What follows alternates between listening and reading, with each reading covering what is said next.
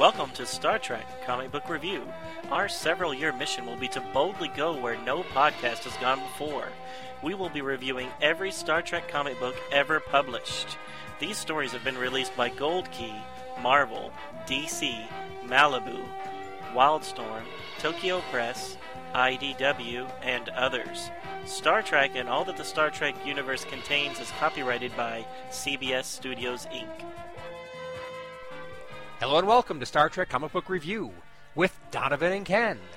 Episode number 68 for December 8th, 2011. So this is our, fifth Star Trek Next Generation episode? Something like that? I think we're seven. At least my notes say 7. Okay, I'll take your word for it. It was that whole IDW one that we did a couple episodes ago that's throwing me all off.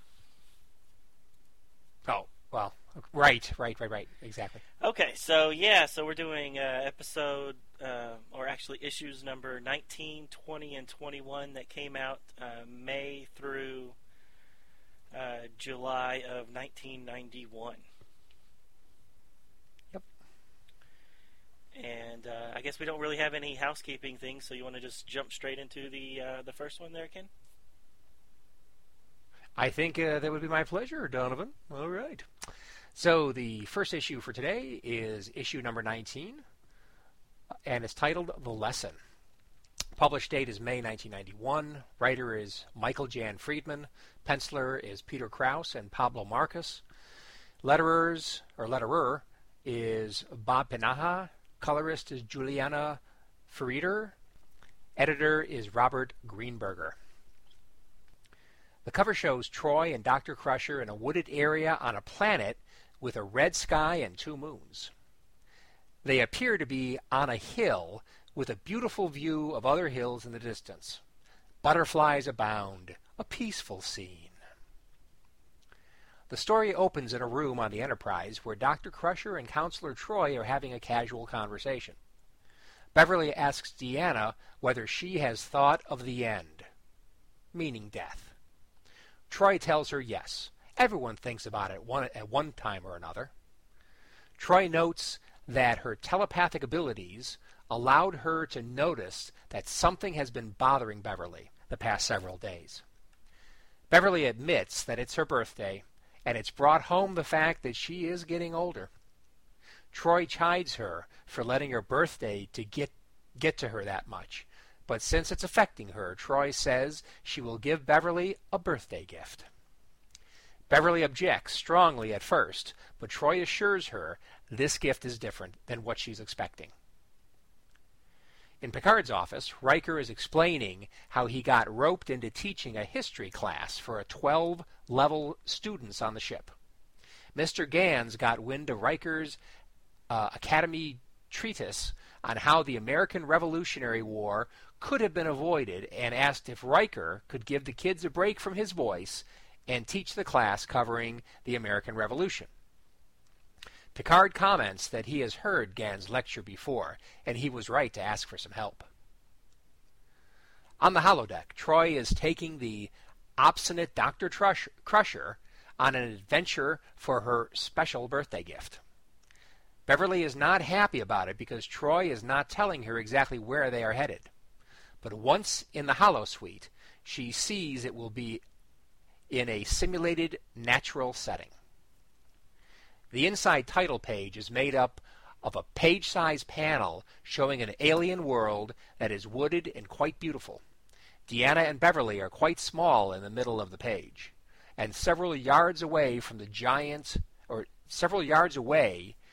is a giant alien tortoise creature. The title, The Lesson, is in red text towards the top left of the page. After standing near the entrance to the wooded simulation, admiring the view, Beverly finally says, "Thanks for the gift, but I need to get back to work." Deanna says that is nonsense, because there is plenty of more to see, and she strikes out at a brisk pace into the woods. Elsewhere in the Enterprise, a student named Ari is attempting to pump Wesley for inside info as to whether Commander Riker is planning to do a pop quiz today for history class. Wesley says he doesn't know, but Ari continues to push Wesley. Riker overhears the conversation and sets Ari straight on the fact that Wesley has no inside information, whether he is on the bridge all the time or not. Back in the holodeck, Beverly has been following Troi uphill for quite a while now. She finds out the program is an amalgamation of Beta Z and other worlds Troi has visited. Meanwhile, in 10 Forward, Geordi calls Data over to his and O'Brien's table. They are discussing who they would want to be if they could be anyone in the galaxy. Miles says he wants to be his Uncle Sean, due to the lovely lasses in his hometown on Alpha Norina 7. Geordi says he would want to be this guy in the Gamma Meridian system who owns a moon, an entire moon, that is covered with salvaged ships he has gathered from around the quadrant. All that hardware to play with, and no time pressures to distract him from the fun. That is what Geordi calls heaven. Next, it's Data's turn, to which he says, at the risk of sounding unimaginative, he says the only place for him is there aboard the Enterprise. In the classroom, Riker is conducting history class. Riker tells a story of the traitor Benedict Arnold, who paints a pretty negative portrait of the man that switched allegiances during the American Revolutionary War. Wesley brings up a publication by Montmorency that stated that Benedict Arnold was very likely an American patriot who was actually a double agent for the American colonists. Riker thanks Wesley for bringing up the theory and asks him to stay after class to discuss the Montmorency theories more. On the holodeck, Deanna is talking Beverly into jumping across a collapsed natural bridge which is over a raging river. Beverly thinks she is nuts for asking to do such a thing, but Deanna reminds her of the safety protocols, and with that, she successfully jumps across herself. Crusher buckles under the pressure Deanna's putting on her, and breaks into a run, and jumps! Meanwhile, Worf is in his quarters, watching a video message from young Jeremy Astor. He speaks of his summer vacation dilemma. Jeremy speaks of his summer vacation dilemma to Worf. He has been offered to visit San Francisco and even Starfleet Academy, but if he leaves, he is afraid his potential girlfriend will go for a competitor rather than him if he's away for too long. He asks for Worf to reply with his advice. Worf does so and tells him to stay and fight. On the holodeck, Beverly is saying she will climb no further unless she knows where the heck they are going. Troi encourages her just a little further. And with that, a little further on, they finally reach their objective, the top of a mountain with a thrilling view of two moons reflecting on a large body of water below. The view is absolutely spectacular. Beverly does not believe they climbed all that way. Troi says not bad for a woman of her advanced years. Beverly says, so that is what this gift thing was all about, an object lesson? Beverly says it worked, because despite the bruises, she felt like a teenager again. Age really is a state of mind. She compliments Troi on her counseling skills. In Riker's office, Wesley enters expecting to be bawled out for making Riker look so bad in front of the class.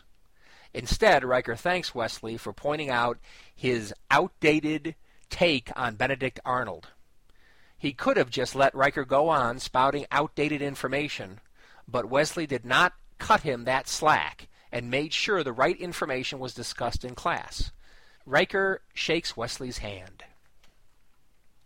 As Riker and Wesley head out of the room and into the hall, they meet Troi and Beverly, who are back from their holodeck adventure and looking quite a mess.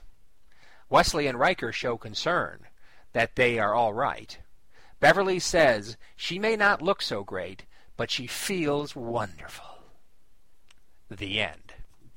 So did you notice that Troy's and Crusher's uniforms are all cut up and tattered, when they leave the holodeck, but when they were standing on top of the overlook, they were still intact. Yeah, they look. Yes, overall they look worse for wear when Riker and Wesley see him. Right. Yep. So, anyways, yeah. You think they have a little bit more consistency on that, but obviously they're making them look so bad then because they want to justify why Wesley and Will are so concerned about him. I guess. And we also don't know how their trek back down the mountain could have gone. True. They could have took a tumble. You never know. Yeah, we don't know. Or they could have fought like a saber-toothed tiger, or maybe that tortoise at the beginning turned out to be evil. Maybe. Don't know. Or maybe maybe a Megatu got slipped into the program or something. Ooh, I don't know. In this one, it just lists Peter Krause and Pablo Marcos as the artists. In the next two issues, right. It breaks them out and says that Peter is the penciler and Pablo is the inker. I got a feeling like that's probably the way it was in this book as well, even though they don't actually say it. Right. Yeah, because the drawing style does not look like Pablo's typical work. No. And, with the exception of O'Brien, who still has an incredibly large forehead, I think that most of the characters look pretty good. Yeah, they look good, except my comment is I don't think that the depiction of Dr. Crusher is... I think in many panels it does not look like Gates McFadden. Well, she has very straight bangs, which I don't remember Gates McFadden having on the show. Right. Maybe she did. I don't know. And I think it depends. In some cases, her facial features are pretty good. In others, I don't think they're very good. I don't think the facial features are really as spot on as I think they should be. But I could see it. And I think the hair color is a little, I don't know, clownish. It's really orange. Not really red. But it's not always orange. I mean, there's that one shot where she's a blonde. There on page 16, the first panel on page 16. On page 16? Yeah. Let me double check that. I'm sure you're right. I just don't remember. I remember it mostly being just orange. Yeah, it is orange through the most of it, except for that one panel for whatever reason. Oh, you're right. As blonde can be. You aren't kidding. Boy, is she blonde. I didn't even notice that. Her hair color matches the yellow jumpsuit that Troy's wearing. Yes, that's true, because their jumpsuits are not exactly the same design, and the colors aren't exactly the same. And they do have, like, I don't know, well, I guess they're outdoorsy kind of mountain climbing or something. Yeah, I kept... But they're not their normal uniforms. I kept swaying between I hated them and I really liked them. Right. I mean, because it kind of seemed weird, because it's like Crusher's is like a turtleneck type thing, where Troy's is a little lower cut, like everything she wears. Yeah, more of a V-neck. Right. Yeah, they're definitely different outfits, but the general, the pants are quite tight, and they end about halfway down the lower leg. Right. So they're kind of out of the way for rough and tumble action. Yeah, and provides ample skin there at the end of their leg for snakes.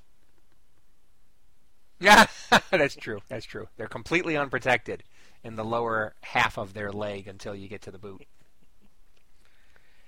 But anyways. Yes. So overall, I think this was an interesting comic in some ways, but really, it's all character study, and nobody's saving Earth. There aren't big space battles or anything. It's just a bunch of folks all together on this flying tin can, and they're just relating to each other. Right. Yep. And So these are like the TV episode is like, okay, I got to get through one of these before I can be truly engaged with an adventurous one. Right. Yeah. And you know what? Some of those shows they did on the some of those episodes where they obviously didn't want to spend any money on, and it was all just within the Enterprise and within the normal Enterprise sets. Some of those were either really, really good or just kind of eh. But it seemed like they're like filler. Yeah, but some of them like the one where Data creates Lal. I mean, that was an episode that they didn't spend any money on, and it's like one of the best episodes, I think. Right. Because they didn't. And there was one. There was one, Data's Day. Right. Yep. That I thought was really good good too. Where, and as I recall, that was all on the ship. Yeah, that's the one where O'Brien gets married. Oh yeah, I think you're right. So yeah, and they do that for budgetary reasons. So they're allowed a certain amount of money, and they do a ship episode so that they can then use the special effects money from that episode in a later episode and make it bigger. Oh, that's cool. And I thought they usually did ones like this just because it's like, well, you can't have a big action-packed episode every week, or you kind of get numb to it. It's like, Well, that might be the case, but everything that I've ever read said they do it for budgetary reasons, so that they can use the money that was allotted for that episode into a bigger one later down the road. Sure. And, of course, in a comic book, you don't really have any of those same kind of budgetary concerns. Exactly. Yeah, that's what I was going to get at. So, that's what I was going to get at, that they didn't really have that excuse for this one. Right. But, I mean, it didn't seem like a bad issue. The only 2 pages that I thought was really filler was the O'Brien, Data, Geordi, what would you do if you could be anybody story. Yeah. I mean, I agree with that. That was those nothing. 2 pages served nothing to the story and didn't really add anything to anybody's character. Yeah, and quite frankly, I thought the Worf thing was very brief and very throwaway. And who's that kid? It's Jeremy Astor. I don't know who that is. He was in that one episode of The Next Generation. His mom dies. Yeah. And he's alone there on the ship. His mom was a security officer, and Worf kind of takes him under his wing, and the little boy decides that I'm going to be a Klingon, and starts doing the Klingon stuff. The little boy was played by the kid from RoboCop 2. I don't know if you remember that movie, and I can't remember what the. I remember the movie. I don't remember the kid though. He was the main bad guy, Kane. It was his prodigy type kid. And I think, if I'm not mistaken, at the end of that episode, that little boy goes off with Worf's parents back to Earth. And I don't know if we ever hear from him again. I was going to look it up, but I didn't have a chance to. Right. But I'm pretty sure we never hear from him. I don't remember that episode. He's a one-episode kid. Well, since he was introduced in here and not explained in any way, shape, or form, I figured he had to have been on the show at some point. I just didn't remember the episode. Yeah, fortunately for... And I'm sure I've seen it. Fortunately for me, it had his name there underneath. In the little panel where he's watching the view screen, it says Jeremy Astor, Stardate 442701. Right. Yeah. The kid doesn't really look like the kid that played him in the show. This kid looks a little chubbier. Right. But anyways. And quite frankly, the advice, fight, okay, that's very Klingon. But it's like, come on. He's a kid. It's like, he's probably going to go through women. This is probably not his future wife. It's a childhood infatuation. Right. It's like, that compared with going to San Francisco and seeing Starfleet, I mean, it's like, come on. I mean, if I was that age, I mean, I'd be going to Starfleet. Right, and it's not even his girlfriend. It's just a girl that he likes and he thinks might like him back. Yeah, and there's already another guy in the picture, so it's like, I don't know. I don't think the advice is necessarily hands down the good advice that Worf gives him, but it's fine. It's good. It's in line with what you'd think Worf would say, but right. I'd rather go to Starfleet. My personal preference, but I guess you can go to Starfleet, in the future at some point. But well, in the future, I mean, I guess he was invited to Starfleet, so it's not like, I mean, he's actually getting a tour of some sort. Right, right. Yeah, he's going with it. What, his aunt or something, or? Oh. I mean, the trip's really to San Francisco. Right. And one of the things they're going to do is like tour Starfleet or something. Okay. Does it say that he's going with his aunt? Because maybe I'm misremembering the whole Worf's parents thing. Yeah, he says Aunt Megan. So I might be strike that whole he goes off to live with his parents thing. That might just be me misremembering. That's fine. Either way. I might end up looking it up after the episode anyway. Sounds good. Anyway, so that's cool. So I was thinking that was a little bit throwaway. I mean, they really went out of their way to try to show something of every major character in this episode. And it is a pretty big cast. Right. So, I guess you do have to stretch yourself a little bit to give everybody a little something. Give everybody a little bone. Right. Yeah, I like that though, just because I like the tie-in with Jeremy Astor from that episode. So I like that scene. I just didn't like the O'Brien, Data, and Geordi scene, which I thought was throwaway. Yeah, and especially Data's reply was a little trite. Oh, I'd rather be hearing myself. Thanks, Data. You've learned the proper lesson. The only thing I liked about that scene was that it had that it had O'Brien and Geordi, who, Geordi's the current engineer, and that O'Brien will be the future engineer for Deep Space Nine, kind of talking about. Oh, right. This Ted the Tinkerer or whatever his name was. Right. So I just thought that was kind of cool. Since they kind of turn O'Brien into a Geordi type character here pretty soon. Right. And he, him always being the transporter chief in Star Trek. At least I think that's all he ever was. Maybe he grew into something more before he left for Deep Space Nine, but he was always just the transporter chief. And it's like, seems like a big escalation of responsibilities being the engineer of a space station. But and another thing that was kind of interesting in Deep Space Nine, when they explain how he was just a normal soldier. Yeah, he was a non-commissioned officer. And then he turned out under pressure to be able to get a transporter working or something, and he saved everybody. And so then he knew he had a talent for fixing things. Yep. Anyway. I think they actually talk about that in The Next Generation, but when that episode where they introduced the Cardassians and O'Brien talks about his past, I'm pretty sure that was from that episode. Oh, okay. But remember, Geordi was just a navigator, and then suddenly one season he was the chief engineer.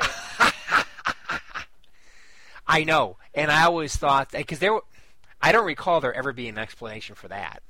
It's like one season he's the guy that steers the ship, and then the next season he's the guy that fixes the ship. It seems like a pretty big difference in skill set, but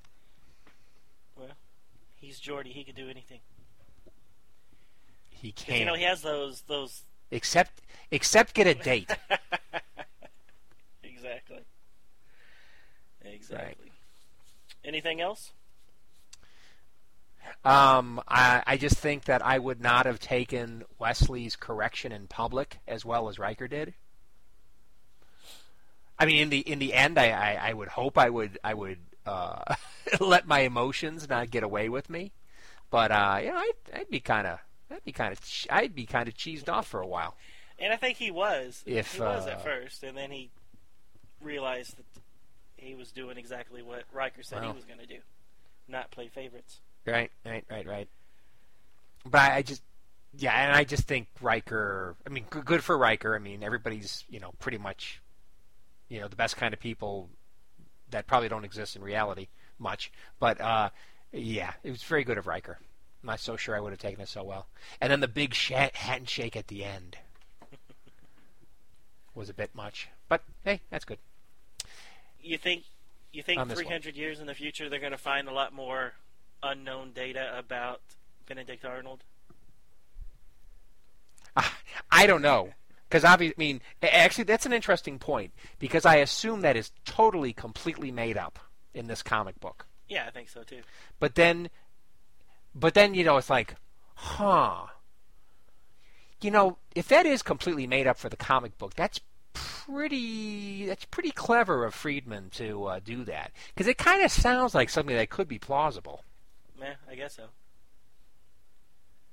Do you guess? I just think that if it does end up being true, I mean, I think the chances of them figuring it out like now would be greater than them figuring it out 300 years from now. Right.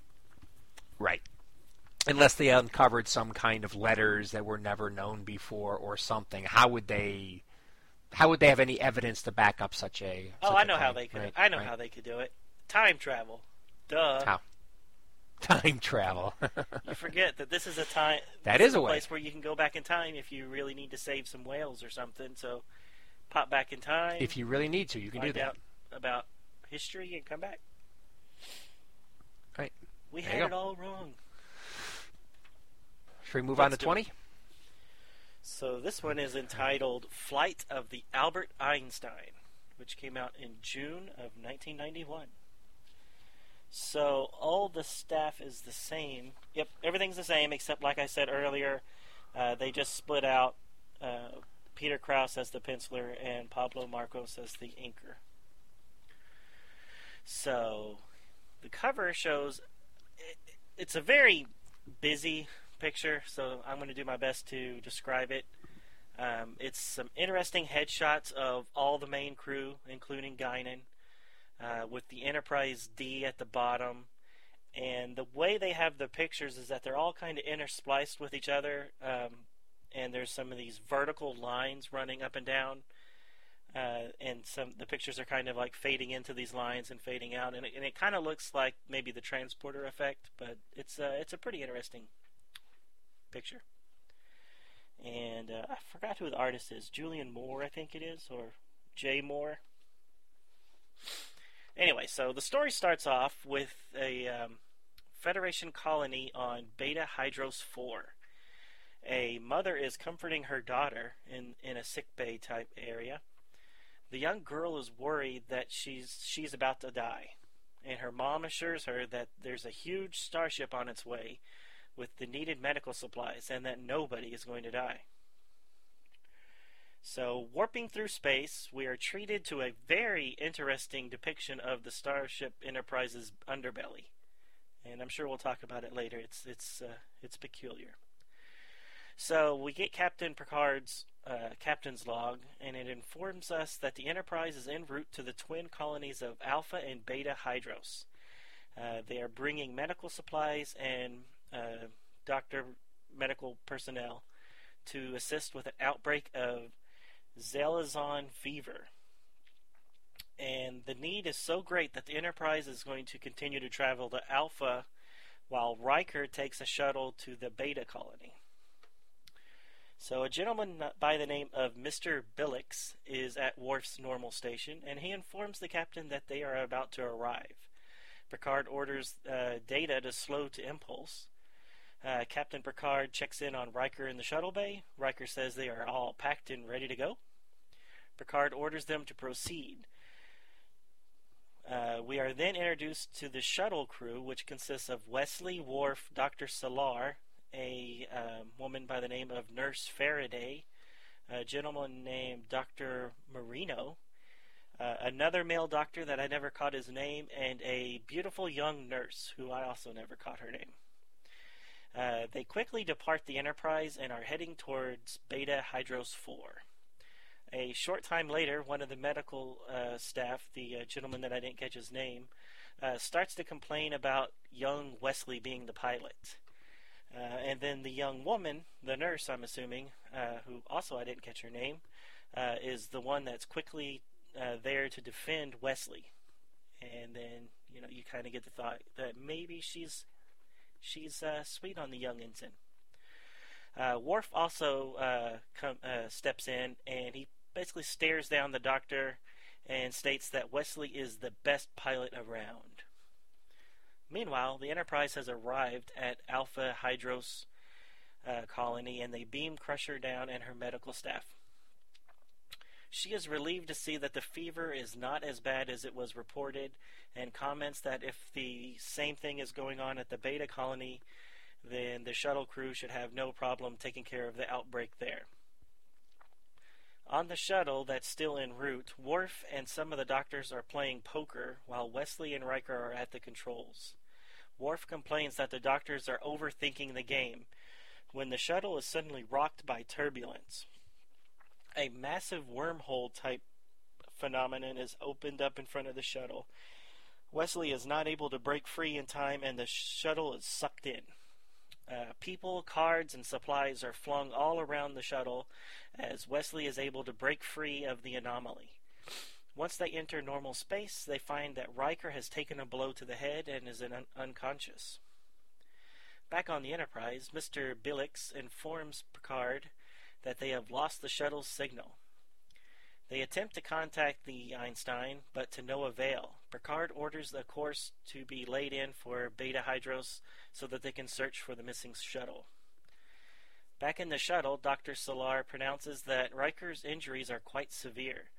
The young nurse, who, again, I don't know her name, so the young nurse is very worried, and she states that Riker is the only reason why she signed up for duty aboard the Enterprise. So our hopes that she had the hots for Wesley seem to be unfounded. That or she just really likes anybody. Wesley informs them that they are in unknown space and that their star drive has been damaged. He also states that they have no tools or parts to perform any type of repairs, and he informs them that since they do not know where they are and they only have impulse drive, that they may be old and gray by the time they ever return home. Some of the medical staff start to fret about their predicament. Worf shuts them up and says that he is in command since Riker is now incapacitated. On the Enterprise, Picard is discussing the loss of the shuttle with Beverly Crusher. He tells her that there is still hope since they did not find any wreckage. She puts on a brave face in front of Picard, but as she's leaving, you can see the anguish on her face. Once alone, Picard laments about how he does not want to give Crusher news of her son's death, just like he had to give her news of her husband's death all those years ago. On the bridge, Geordi and Troi have a discussion about the events. Troi states that there is no one more resourceful than Riker, and that if there's any way to get out of it, Riker will find a way to do so. Back on the shuttle, Worf again reminds the doctors that he is the ranking officer, and he orders Wesley to plot a course to a star and start flying towards it, not knowing if that's the right one to go to or not. To be continued. Da-da-da! A sticky wicket they're in, and quite a few of them. Yeah, it's not really advertised on this episode or this issue, but this is, I think, a five-part story arc. So, 5 parts? Yep, I'm pretty sure. Oof.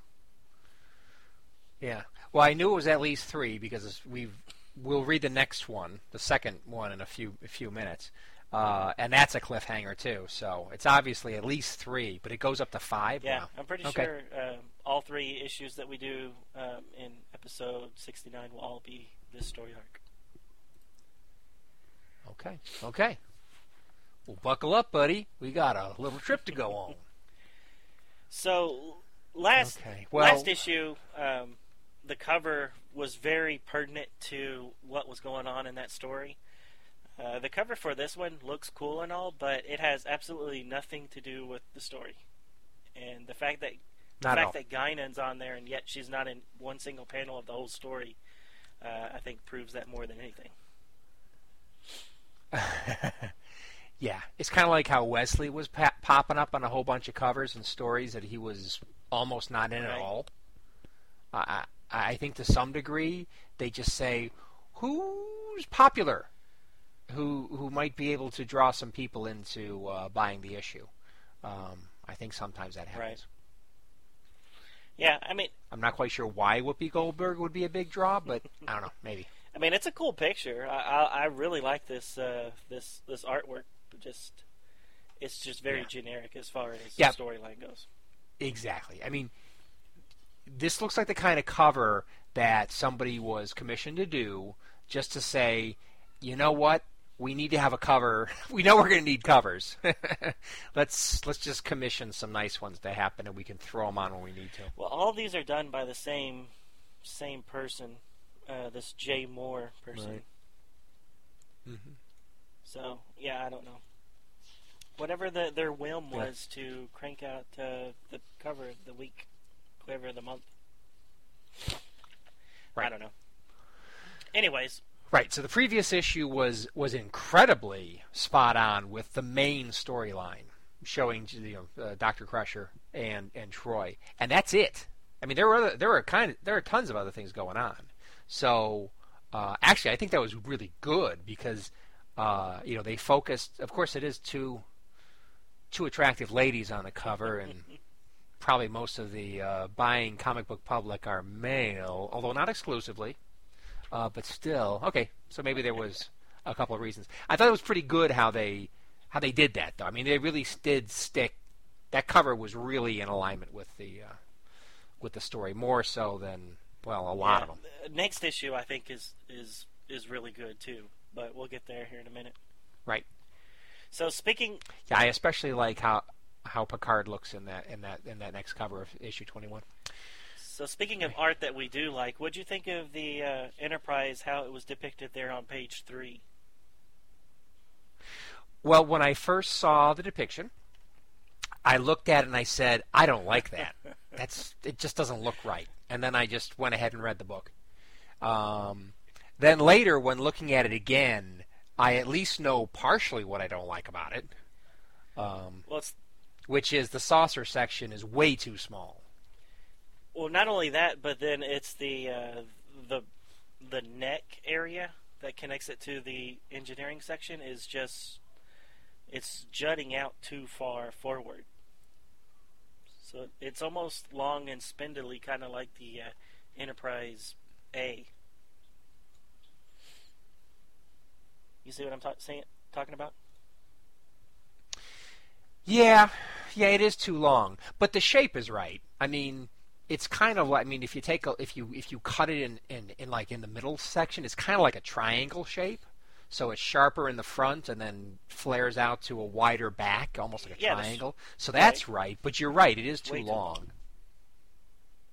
It's too long, but also the saucer section is disproportionately large on the Enterprise D compared to the nacelles, compared to the engineering section. And this thing, that the largeness of the saucer section is not there. Yeah, I agree. No, it's a very odd depiction, and right. And it's just sad that that's the picture that really kicks off the story. I mean, you get the woman talking to her daughter, that's kind of touching, and then blam, here's the Enterprise, and it's weird. Right. So, anyways, and of course, the name of this issue is The Flight of the Albert Einstein, which is making me think of the TV episode The Galileo 7. I mean, it's not the flight of, but still, the name of the story is the name of the shuttle. Yeah, good point. That people are stuck in. Very good point. And that's a big butt shuttle, I'll tell you. Yeah, no, That is a very roomy that's shuttle. like the a Winnebago shuttle or something. It's even got a table. And you say, what was it, like 2 or 3 rows of seating, pretty wide seating Right. too. And then they got a table there, like a long table that they're playing. Yeah, it's poker almost on. like a clown car. It's like, how many people can we shove into the shuttle?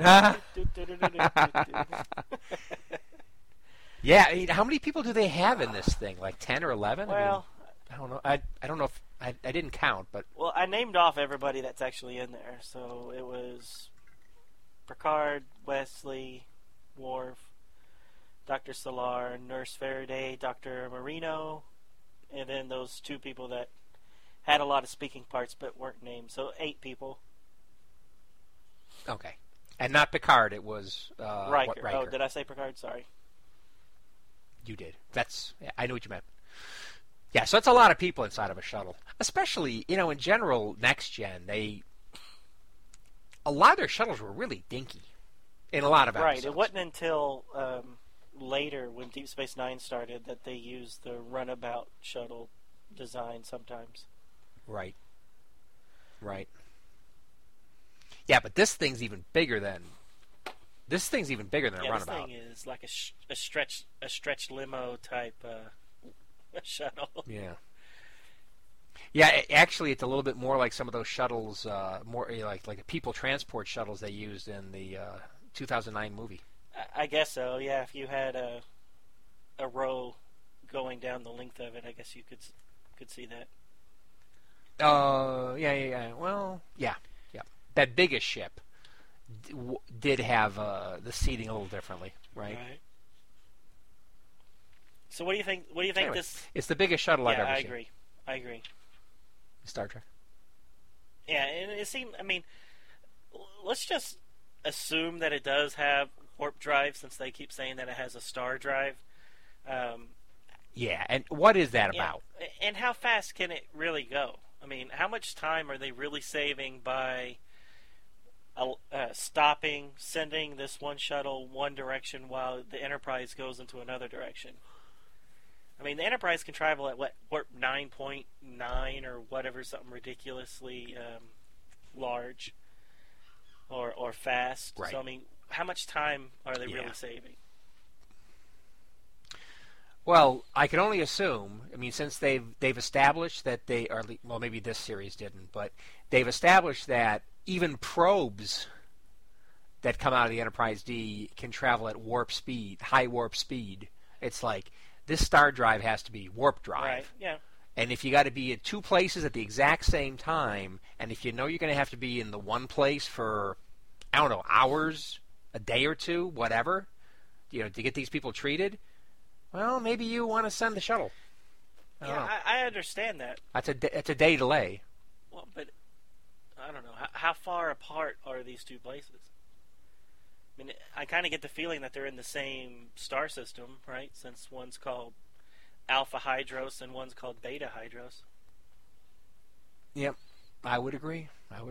So, anyways, I just thought that was weird that they had a need to split up to begin with. Yeah, but even if the Enterprise can get to the one place and then instantaneously get to the next place once they start, they're still going to be delayed for whatever time period they need to treat the first group of people. Right, but even after they get to the first place, I mean, they're still tracking the shuttle, and they know that it's not there yet. So it's not like they were going to get there at the same time, anyways. Well, I don't know that that's. Well, I don't know that that's the fact. when they get sucked into the warp hole, the wormhole, or whatever it is, Right. The Mr. Billix guy informs Picard that they lost contact with the shuttle, and by that time, Crusher's already cured the fever, and Riker and them were still playing poker in the back of the shuttle. Yeah. So I mean, it just didn't seem like the times was right. I mean, they already got to the first place, beamed down everybody. They could have easily warped over to the second place and beamed over stuff too. Well, But I don't know. Yeah, and the whole thing doesn't make a lot. I think they did things certain ways, like they kept people on the shuttle longer than they should have. Because if you really want to make this work, first off, you got to have a shuttle that can go at warp speed. But you're in a solar system. You don't typically use warp drive in a solar system, but whatever. And you come in at some point. You come out of warp somewhere into the solar system, star system, whatever, someplace close to equidistant, and then you both split off and go towards both planets. That's what would make more sense. Right, and I think that's what they tried to do. The timing of I agree with what you're saying. The timing of what's happening seems whacked. Right. Yeah, it seemed like they had a lot more downtime on the shuttle than they did on the Enterprise. Yeah, they should have. Right. But I mean, but the show Star Trek is guilty of that a lot of times too, because there's one episode where the Enterprise has to slow down and beam down somebody and then take off at the same time, and I think it was Troy makes a comment that it felt like she was being beamed into the rock at first, and then she materialized, a couple of feet away, and Geordi was like, "Yeah, because you were because the Enterprise had to take off so fast." And I remember as a kid thinking it couldn't wait 30 seconds to finish the transport before it had to take off again. Yep. They couldn't wait. Damn their hides. But anyways. All right, so enough Nick. So in the end, this one is kind of a setup, really, for the next set of issues. Yeah, it's almost like the premise of Voyager. So you got a little ship stuck out in the middle of nowhere, right, and it may or may not ever make it home. Right. And you've incapacitated your good point. I hadn't commander. really made that connection. So, anyways. Yeah. I thought they had multiple problems getting people's face colors right in this one. We had hair color problems in the previous issue. This one we had a little bit of face color problems. I didn't notice, well, except for Data. Well, that too. So, so on page 7, Dr. Marino, he looks like Data, who's on the shuttle. All of a sudden, his face color was stark white, like Data. Right. And in fact, as I was reading the comic, it was like, okay, you're on the shuttle, and there's a guy that looks like Data, and it's like he's just there, he's not saying anything. I don't think he was saying anything. So I'm reading, and then we're back on the Enterprise, and the Enterprise, hey, Data's there. But he's in both places, and then I went back and I saw, oh, that's not Data, but it's Data's skin color. Oh. And then right, once they got to the planet, one of the two planets that were in trouble, Data's on the planet helping to move heavy containers, whatever, and he turns, Caucasian. Right. Yep. Skin color. Was there other ones other than that? I think those are the two, Dr. Marino and then Data. My big thing. Were there others? No, not that, but I thought that the artwork for Dr. Solar was way off. I mean, she always had this, or at least the way they're depicting her here, she has her eyes are closed all the time, and like a really, I don't know, just very odd artwork for her. Well, in some panels, I agree with you. I don't think they did very good artwork on her in general. Does Ensign Nagata remind you of anybody? Is she the girl? Yeah, she's the girl that seems to be hot on Wesley at times, and then seems to be hot on Riker at times. I didn't catch her name. What was her name again? Ensign Nagata. I think she looks like Denise Richards. Oh, yeah, I kind of see that. I see somebody else, but only in some panels, not all of them. I was looking at the panel on page 7. Which one were you looking at? Page 16, and then some. I would have to look through it again to find some of the other ones, but I think that there are panels where she looks like Hilary Swank. Okay. Yeah, I guess I could see that. I still just see Denise Richards when I look at it, though. Yeah, Denise Richards of Starship Troopers fame. Exactly. And that one James Bond she did, I forgot. Who was really cute. Denise Richards is a really cute lady. Yeah, I can see her a little bit. It's mainly in that first panel, and I think in the next issue she looks a lot like Denise Richards too. But those two panels you were talking about on page 16 don't look like Denise Richards all that much. Yeah. Okay. Well, just in regards to that nurse, it just seems odd that she has the hots for Wesley at first, and then suddenly states that the only reason why she even joined the Enterprise was because she wanted to be closer to Riker.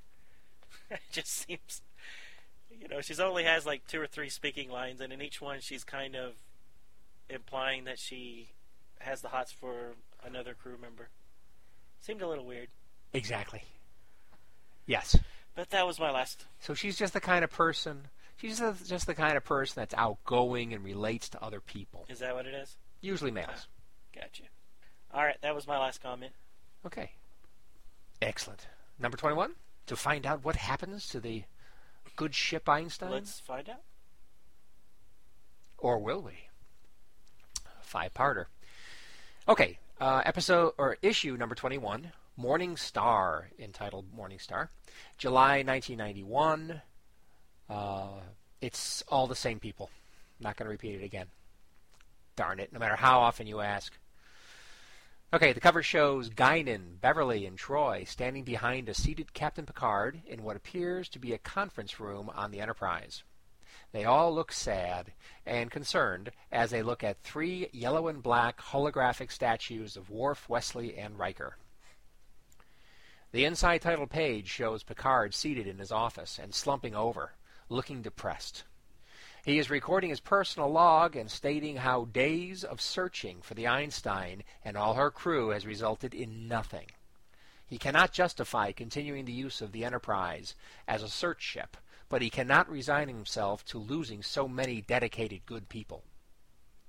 Troy enters Picard's office.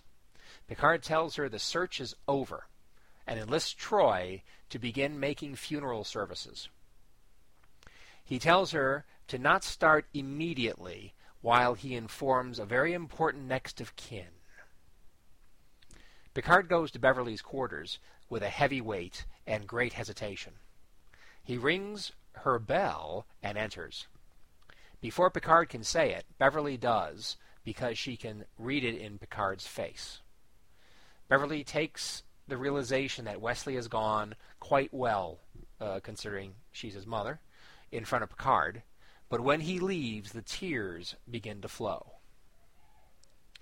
Meanwhile, in the shuttlecraft Einstein, Wesley is at the helm when Ensign Nagata joins him. Nagata speaks of her concerns that they may never get off the ship, and Wesley talks about having a positive attitude. The ship was not crushed in the subspace vortex, which it could have easily been. Riker is recovering from his severe injuries, which we were afraid he wouldn't recover from. It's possible, even at sublight speeds, to reach a habitable world, even if the odds are not great. Worf tries to encourage Nurse Faraday to have courage in reaction to her telling him she is feeling downright scared. He tells her courage is resistance to fear, not the absence of it. Faraday asks if that is a Klingon saying. Then Worf explains he learned it from his human foster parents, who learned it from a man named Clemens. Sam Clemens, also known as Mark Twain. Meanwhile, on the Enterprise holodeck, Picard is conducting the funeral ceremony in his formal dress uniform, and I do mean dress. It's a beautiful garden setting with mountains in the distance. Picard speaks of Riker's family, love of music, and devotion to others. Troy eulogizes Worf, She speaks of his bravery, which is not surprising, but she also describes his pride in his ship and the people he served with as being so strong that it was a form of love. What a chick thing to say. At least Troi acknowledges Worf would probably take exception with that wording. With a bat'leth? Geordi is next, who speaks of Wesley Crusher. He apologizes for not being able to say something eloquent and poetic, like Wesley deserves, but goes on to tell a short story about Wesley. He speaks of when Geordi witnessed Wesley on a catwalk in engineering staring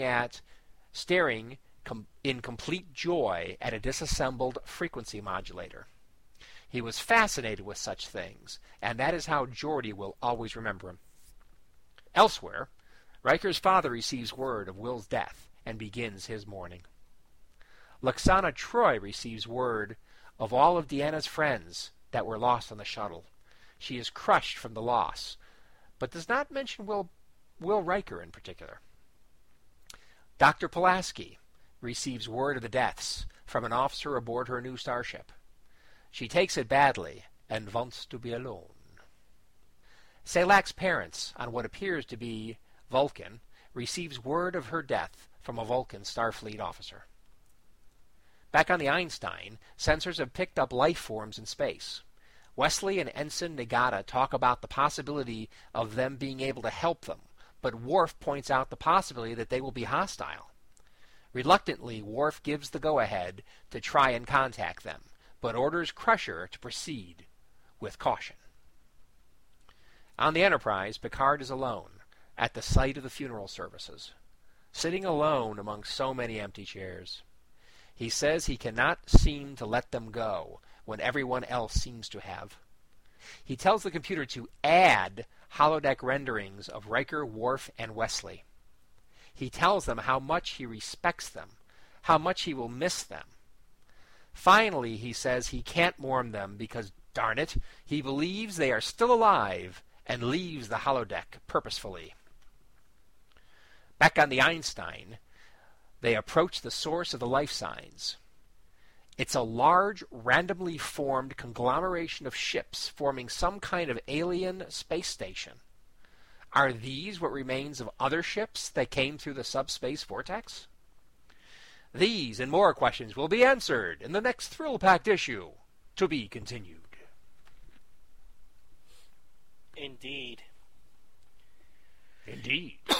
So things are getting a little bit more interesting, I think. I think it's a little odd that they find that that hodgepodge of ships, and Worf says that there's no evidence of propulsion, when you can see very well that there's, like what looks like a Romulan warbird, a space shuttle from current times. You could see all these ships as part of that. So what do you mean there's no signs of propulsion? They got engines. There's a Klingon warbird there. Yeah. Yep. So. Yeah, well, they're probably not moving at the moment. Right. But yeah, with all those engines sticking out of it, you'd think they'd have some ability to maneuver. Exactly. Maybe it's not moving right now. Maybe that's what he meant. Anyways, thought that was weird. Or maybe he's assuming because they're not moving right now, it doesn't seem to be able to move. He doesn't have any propulsion. But that's an assumption. I know for a fact that it wouldn't move straight, because that thing is... It'd probably move and rip itself apart. Exactly. So, we talked about the cover last issue. I just want to mention on this cover, I love it. I love the little holocubes with the three missing crew members. Similar to how Yar was in those few episodes where they showed her hologram. Right. Pretty cool, I thought. Yeah. And despite the cover artist being a different person from the inside issue artist, those little gold statues look pretty close to what was on the cover and as well as in the book. Oh, is it the same? The crew are in the same poses? Well, I don't know. I'm not sure if they're in the exact same poses, but they look like the other ones because the holograms on the holodeck I mean, they were moving around and even interacting with Picard. I didn't talk about it in the synopsis, Right. but they were doing a little bit of talking with Riker. Simulation. Yeah, you're right. But I just think the style of how they were depicted, maybe not their particular pose, I think they look very close. No, I agree. I agree.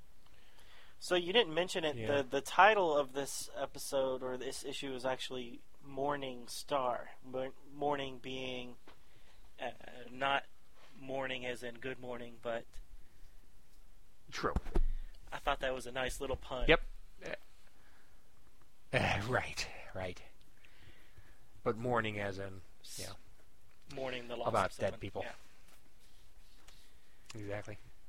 Boo-hoo. So, do you think it was necessary for Worf to explain that the Clemens he's talking about, his first name is Sam, and then on top of that explain that he's also known as Mark Twain? You didn't know that, did you? I don't know that was incredibly necessary, but You don't know who your audience is. I don't know. It didn't True. bother me. As soon as I saw Clemens, I said, "Oh, that must be a Mark Twain quote." Yeah, it would have been funnier if she would have said, "Oh, I didn't know you knew Samuel Clemens," and he said, "Oh, it's a old Klingon proverb." Kind of how how they were quoting Shakespeare all the time in Star Trek VI. like a Chekhov or something. Well, no, just Star Trek VI was always the Klingons were always quoting Shakespeare and said that you don't know Shakespeare until you listen to him in native or into the original Klingon. Oh, in the original Klingon. That's good. I like that. I thought they were just writing that down to the lowest common denominator. I didn't think it was necessary. But I agree. Fine. I agree. Another thing is, another comment is, no one seems to be making any kind of connection between Riker's rumored death and how it's probably affecting Troy pretty profoundly. Oh, yeah. I mean, I know they weren't dating at this point, but they were a hot item prior to the series. And, they always had a thing for each other. Oh, yeah, that was always there. And Deanna doesn't say anything, and maybe she doesn't think it's appropriate. Picard doesn't say anything. I mean, not even Lwaxana says anything. Yeah, that's a good point. I didn't think about that until you mentioned it when you were doing your synopsis. Right. I mean, they kind of had it in the last issue with Troy talking to Geordi about Riker disappearing, but in this issue, they don't ever talk about it. Right.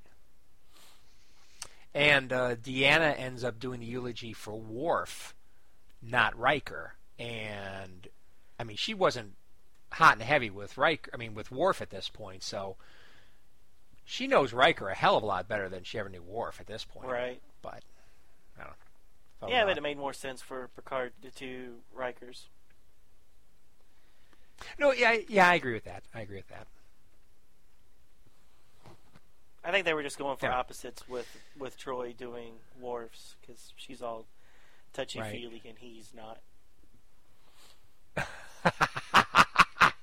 True, and when they got together, that was kind of an interesting, unexpected relationship.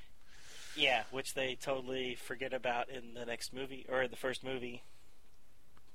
Exactly. No explanation of anything. Nope. Just the same way as I think they completely forgot about those dangerous space rifts that were being created by starships going too fast. No, they actually brought that back up for Voyager. And I think also they maybe not mentioned it in First Contact, but supposedly the reason why the Enterprise E is laid out the way it is because it has different warp drives. But they did mention that. I don't think they. Okay, so I've saw it about 10 times. I don't think they ever explained that the Enterprise E layout is to help alleviate those rifts that were happening because people were going at high warp. You're right. I don't think they ever talked about that. It's never mentioned on screen. Right. And that may be why it looks different, but I thought that was just a progression of the Voyager design. Right, but I think they do mention. So in Voyager when they, and I don't remember them mentioning in Voyager either, but when they mentioned it in Voyager, well, what did they say about it? That they had cured it or something, or they figured out how to get around it? Yeah, that the reason why Voyager's engines kind of move on that swivel was that was something to do with preventing that dead space that was happening in the next gen. Oh, interesting. It was really funny because my wife and I haven't watched a lot of Voyager, or we didn't up until recently, and we always made fun of that episode of the next gen because they go off at warp speed. They say they're going to make all these changes, and you never hear from it again. And we used to always laugh that you never hear from it again. And then we're sitting there watching Voyager, and they actually bring it up, and I'm like, oh, well, there's egg on our face. Well, good point. I don't remember Voyager at all. So obviously they figured out a way to do it without having Dorco engines that pivot. You're right.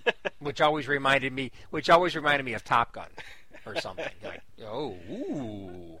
engines. Something on the vehicle actually moves when they go faster. It's like, yeah, I never liked that. I thought it was kind of cheesy. Yeah. And the engines are so tiny to proportion to the rest of the ship. Right. But anyways, back to this issue. I loved the post-funeral scenes where you had the little scene with Riker's dad, the Lwaxana scene, and the Pulaski scene. I thought. Oh, you loved all those? I did.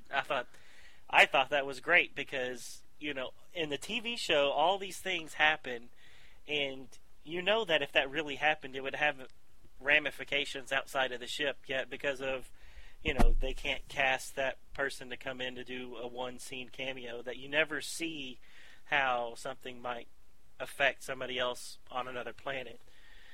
But here in this comic book, you had that luxury. You could have a whole page depicting how Pulaski might take the loss of some of her former crew members and things like that. I thought it was fantastic. And I thought it was fine. I just thought it was getting a little long, and it just smacked to me of, we want a 3-parter story, so we're going to put this filler in here. You mean 5-parter? But I know you didn't see it as filler, and it turns out it's a 5-parter. So okay. Well, the Dr. Solar, I think that's Dr. Solar's parents, not. I think her dad's name is Solar. Yeah. But I thought I thought that part was getting a little long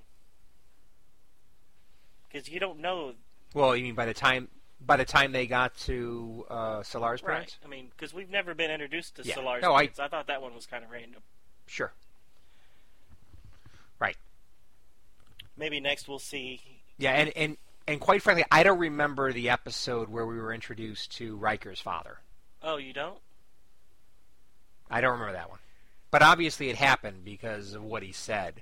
I just got you back, and now you're gone again. So they had a rift in their relationship, I guess? Yeah, right. Yeah, I think that's a Season 2 episode, if I'm not mistaken. Season 2? Yeah. But anyways. Alzheimer's. I thought that was good. I like that part. Did you notice the interesting aspect, at least that I can't explain, maybe you can, about when they're at Solar's parents on Vulcan? Let me jump to that page again. Page 17. Why the door knocker looks like an Earth door? No. Maybe there's a reason for it, but I don't know why. But the first panel on that page and the last panel on that page look identical. They are identical. And I don't know why. Well, that's a good point. I guess that's funny. Because it's like the guy's walking towards the house from the shuttle. Exactly. And then on the last page, he's Yes. still walking from the shuttle to the house, and he's in the same spot. Oh, that's hilarious. And his arms in the same spot. And It's the he's same picture. exactly the same distance between the building and the shuttle, and the sun is in exactly the same place over the mountains. Yeah, it doesn't make sense. Now, if he was turned around, walking towards the shuttle, maybe. But Well, that wouldn't make sense because the panel before that, Solar's mom says, "Please come inside," and then the next panel Right, is but- him walking from the shuttle to the house again. No, you're absolutely right. It's What very a- funny. well, yeah, but that could have made sense if they said, well, we're not going to show you the boring conversation between them. Right. We're just going to get across the point that the message was delivered, and Yeah, the Vulcan Starfleet officers heading back yeah. to the ship. I get you. No, that's very funny. Yeah, it's like, okay, somebody, budgetary. I mean, what? I don't, or mistake.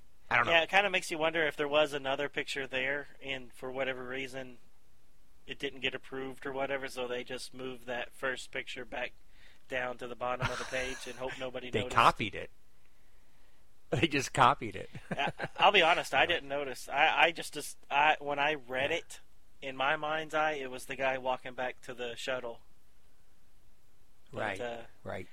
That's a very good catch. Yeah. That's actually all I have for this issue. You have anything else? Yeah, that's all I have. Okay, cool. I have mentioned all there is, but it will be interesting to see next time exactly what that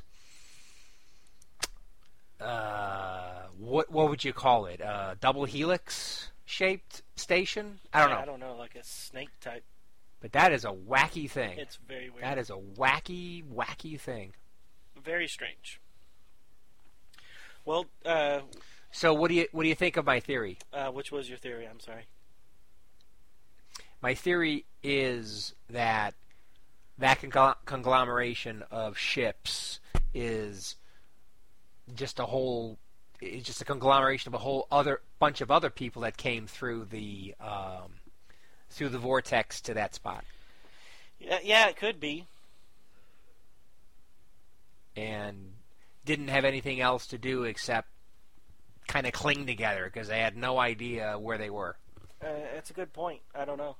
I can't remember. I can't remember. Oh, there's kind of sort of a space shuttle on there too. Yeah, it looks just like the space shuttle. Right. Okay. I didn't notice that before. Anyway, so Maybe that's the space shuttle of I forgot his name on Farscape. Because remember, he gets kind of sucked in. John Yeah, Crichton. Crichton's. It's John Crichton's. Right, because he got. Yeah. The only thing is, John Crichton's shuttle looks a lot like Steve Austin's. Not as much like a real NASA shuttle. Did it not look like a normal shuttle? Not so much because it's kind of like it's all kind of curvy and there's no distinct wing. I mean, it's a little bit more curvy and small, and anyway, it looks more like Steve Austin's shuttle. Steve Kinda. Austin from $1 Million Man. $6 Million. I didn't know he was an astronaut. Oh yeah, Steve Austin, astronaut. Oh, Yeah, a man barely alive. I guess I don't think I've ever seen an episode. You're too young. You're I think too I did young. watch. I don't think they do repeats of that much. Oh no, they don't. They did when I was a kid. I used to watch it occasionally, or at least parts of it.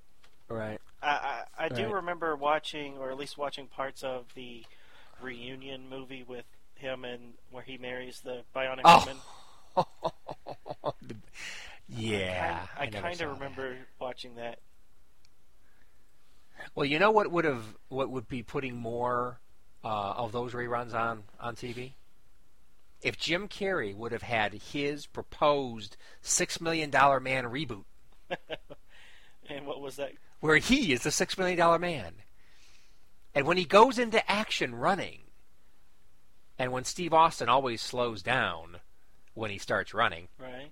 in slow motion, Jim Carrey wouldn't need any tricks. He'd just like do it slow, and that would be the joke. Huh. It's a one-joke movie. That's why they never made it. Anyway. One-joke movie, but it would have been a good one. Huh. Did you ever watch the new Bionic Woman TV show? I know it's kind of off subject. Yes. Was it good? It was okay. They had Starbuck in Yeah. there as the evil $6 million man woman, or $6 million woman. So that was cool. So there was another Bionic Woman before Jamie Summers. Now, did they have a $6 million man in that series at all, or they just ignored that part? I don't think so. Yeah. I don't think they went down that path. Anyway. All right. We digress. Shall we talk about Next Gen episodes? Yeah, so this was the very end of Season 4. So, do you want to go through the episodes, or do you want me to? It doesn't. I could, sure. I mean, I could do it. I don't care. So we were going to start out with Half-Life, Half-a-Life. Yep. or Half-a-Life, sorry, which premiered on May 6th, 1991, and I like this episode because this particular episode really stared the whole question of old age and death, and how as a society we sometimes treat our senior folks in maybe negative ways, and don't treat them as well as we should. So I thought this was a really good episode. So his meeting and getting a relationship with Lwaxana makes him rethink his social obligations to basically let himself get killed because he's too old. Next one is The Host, which was episode 23 from season 4, and that was original air date May 11th, 1991. And in that one, let me just give the tagline, and you can explain it, because you know this episode better than me, but Dr. Crusher falls for someone who's not at all what she expects him to be.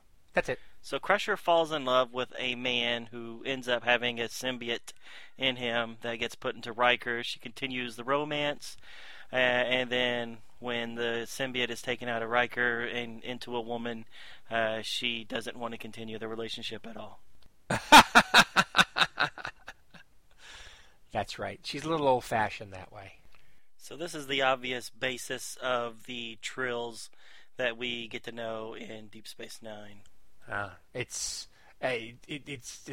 definitely sounds like they should be if they didn't call him a Trill, or maybe So I guess they may come up with the label later. I don't know. All right, what's next? The Mind's Eye.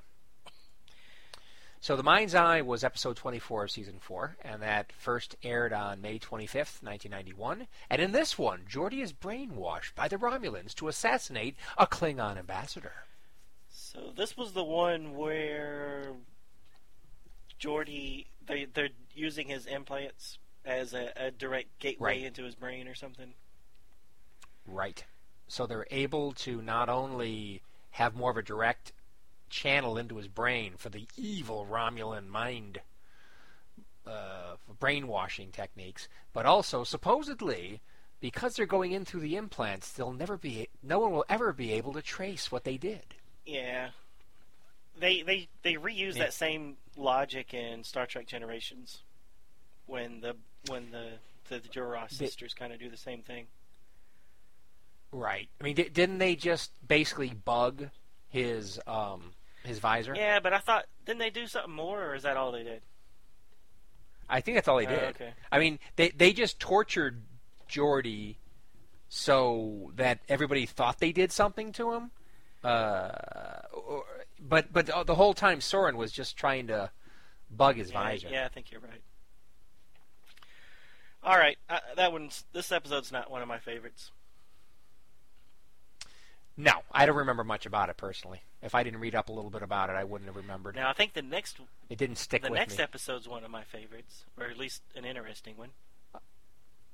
Yes. In Theory is the title. Episode 25, air date June 1st, 1991. When a female crew member is infatuated with Lieutenant Commander Data, yes, Data, he decides to give a romantic relationship a try. Also, the Enterprise finds itself having to maneuver through a dangerous nebula. Yes, this was an interesting one, wasn't it? Yeah, so we talked about this one actually back in episode, I forgot what it was, 58 or something, when we mentioned that, Data had a girlfriend. You remember talking about it? Right. Yep, we did, because there was that potential relationship between Data and the kid. Don't remember the kid's name. The kid's mother. Exactly. And what I really found interesting about this one is Data, in his interactions with everybody on the crew, in like normal friendships, working relationships, whatever, he seems pretty human-like. Like he's really having feelings of friendship and all those kind of things. I mean, he simulates that pretty well as far as projecting it outside. But when it comes to love, romantic relationship and love, he's a machine. And if you talk about genuine emotion and affection, all those things you want out of a really deep relationship, loving relationship, he didn't have the equipment. And I thought that was very poignant, how what ultimately happened to the relationship at the end of the episode. Right. Yep. No, it's good. It's yeah, like you said, it shows to you that he's just acting. He's just, as much as you love him, he's still not human, and is just going through the motions. Right. He's simulating a lot of things. Now, after he has the emotion chip put in Generations, how real would it be then? I don't know. You could still turn it off and on whenever you wanted to. True. Anyway. All right, so last one. And last one is Redemption. So season 4 closer, episode 26. First air date was June 15th, 1991. Both Captain Picard and Lieutenant Worf must decide where their priorities lie as the Klingon Empire descends into civil war. So the only thing I remember about this one is that at the end of the episode you think that Worf is going to leave Starfleet. Am I right? Right. That's what I think. Okay. If I remember correctly, right. Yeah, so I don't really remember much of that episode. I can't remember why he was going to leave. Have something to do with his dad? And Kern? Yeah, okay. Was this the one where it brought up the Duras brother, the boy? Well, the House of Duras is definitely involved in this right. one. So Gowron comes on the Enterprise, and once he's there, he tells Picard, the House of Duras has massed a large fleet and are preparing to move against him. Although Duras died in disgrace, and his family should share in that. Gowron says the Duras family's corruption is too widespread. Honor will soon have no meaning. Okay, so this is a big rift between the House of Duras and Gowron, I guess. And which descends into potential civil war, and ultimately Worf feels he has to go and help solve it. It has nothing to do with the redemption of the Moog name? The House of Moog? I thought that wasn't it a different one, Sins of the Father or something like that? I don't know. I don't know. So obviously we're okay. Well, anyway, I could read more of the Memory Alpha thing, but it's not. Let's not do that because we're already going a little long. Yeah, we're going long. Anyway, the thing is, it was a great episode like all of them, so let's just end it with that. Yeah, there you go. It's not quite the season closer that season 3 was, but it was still good. Oh my God! But how can you top that one? You can't top that one. That's the ultimate. No. All right, so that was such a great season closer that they used the ending minutes of that season closer of season 3 in the season closer of one of Family Guy's episodes. Right, where he kills Lois and it ends the show. Exactly. And that was, I know I've mentioned it before on the show, but that was sheer masterpiece. That was a sheer masterpiece. Seth MacFarlane, you are the man. All right. He is. All right, so next week, 69, and we will have the original series episode, or issues number 22, 23, and 24. Excellent. Yep, we're closing out 1991 in the next couple issues, and then we'll jump into the miniseries, the Modella miniseries, which was the first crossover between the Next Gen and original series. Oh, looking forward to it. Sounds good. All right, me too. All right, so well, that's it. Thanks everybody for joining us for yet another episode of Star Trek Comic Book Review with Donovan and King. Later. Bye.